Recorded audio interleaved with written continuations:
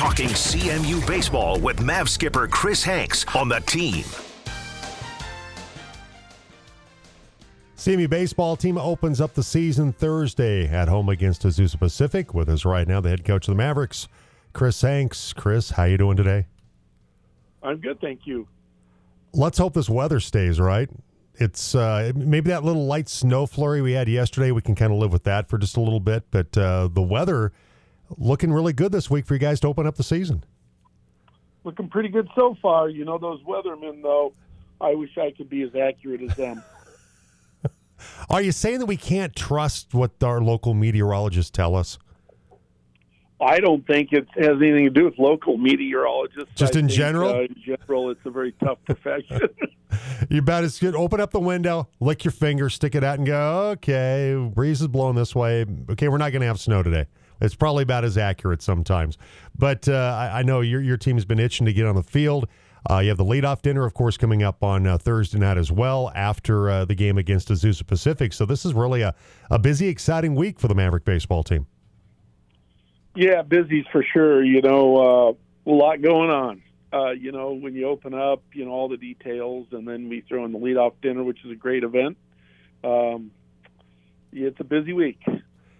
Your team ranked 15th, of course, in the national poll, picked to win the RMAC once again, and familiar position for your baseball team, Chris, to repeat as RMAC champions. Yeah, still got that target. You know, we relish that, and you know, obviously all those preseason polls and different things don't really mean anything. I think most people know that, but you know, it gives us something to shoot for, and we certainly are going to, you know, try to live up to all that. Chris Hanks, coach of the Colorado Mesa Mavericks baseball team, with us on the Team Sports Network. When we look at the pitching staff, of course, Cannon Handy back from last season for your ball club and went 9-1 last year when you guys got to the regional final. And as far as your pitching staff, as far as the rotation, how that looks, give us the lay of the land of what that looks like for you and Steve Rogers.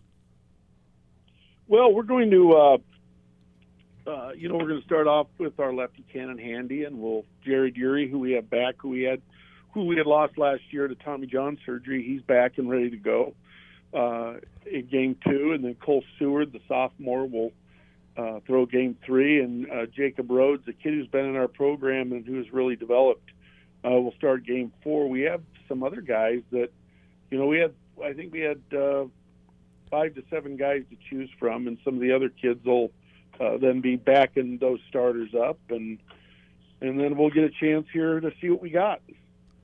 How does it look behind the dish? Of course, you lose an all-RMAC guy in Spencer Bramwell. How does it look in terms of the guys handling your pitching staff?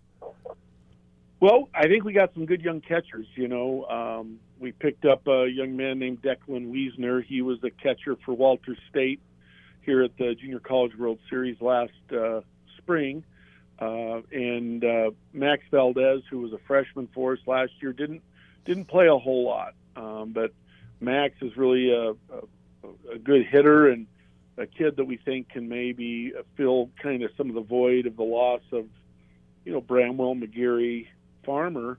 And so those two right out of the gates would be the primary guys we would look to catch this weekend. Mavericks head baseball coach Chris Hanks with us on the Team Sports Network. You don't lose a bigger name than Hayden McGeary, National Player of the Year, the All-American, who just had an incredible run in a Maverick uniform. It was Caleb Farmer to graduation, who, of course, has moved on to play professional baseball. Mentioned Spencer Bramwell has graduated as well. Always love the work of Jordan Stubbings as well at the plate and also out in the field. But you have talent coming back, a guy like Harrison Rogers, who also does a fine job with Maverick PA during basketball games, by the way. Very, very professional, does a nice job with that. But Conrad Villaforte returns for you as well. So while you lose some big names, you got some good players coming back positionally, Chris. We do. And, you know, truth be told, we have some real good players that backed up those kids that we lost last year. They were backups. We probably didn't play them enough. They probably deserved to play more. Well, now it's their chance. So I know they're chomping at the bit. Stevenson Reynolds at first base, and Jonathan Gonzalez second, and Ethan Ezor will probably start off at third base. So we have some kids like that, Robert Sherrar, that have been in our program and know our ways, and were great teammates last year behind some really good players. But as I mentioned earlier, now it's their turn. Well, now it's Azusa Pacific. They are the number 23 team in the nation coming in. They're off to a 2-2 start right now. They split with Cal State Monterey Bay. Actually, they won 2 out of 3, against Cal State Monterey Bay, and then lost one. They split the 4-game series. Pardon me. They picked up a couple of wins, surrounded by a couple of losses to Cal State Monterey Bay. They have Cal State Dominguez Hills to wrap things up before they face you coming up on Thursday. So I know that from an offensive standpoint, they have their player of the week in their conference, Casey O'Laughlin, the Pac West player of the week. Good week for him offensively. He had 5 home runs in that series against, number 25 Cal State Monterey Bay.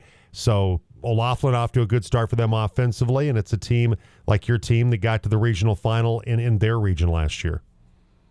Yeah, they lost in the Super Regional just like we did. They, unlike us, they returned 7 of their starting position guys, and they two starting pitchers. They have a good club, we have some familiarity with them, as I mentioned, because of those kids return. We did see them last year. They're very offensive. They have good arms. It'll be a real stiff test for us right out of the gate for sure. When you look at their pitching lineup, what you've had the chance to watch, I'm sure, on film, what's your takeaway, what you're going to see from Azusa Pacific and the arms that they have? Well, they got some power arms, and they have some good crafty lefties. They'll try to mix and match. They'll follow a softer type lefty after one of their right-handed power arms, and they're like a lot of teams early, like we will be. We'll pitch a lot of people as it's early in the year, and pitch counts haven't been driven up yet in terms of arm health and arm shape. Everybody's trying to protect their pitching a little bit early.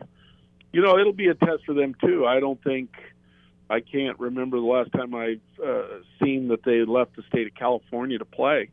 And we actually swung this 2-year deal. We opened up there last year. The previous coach and I had set the 2-year deal, and there was a while there where I thought their new coach was going to bail out of the contract, but he held strong. So, we'll bring him out a little cooler weather. I know they've been playing in the mid-70s pretty much since they started their year in their practice, and we'll cool them off down to the mid-40s. All right, I like that. Put them in the cool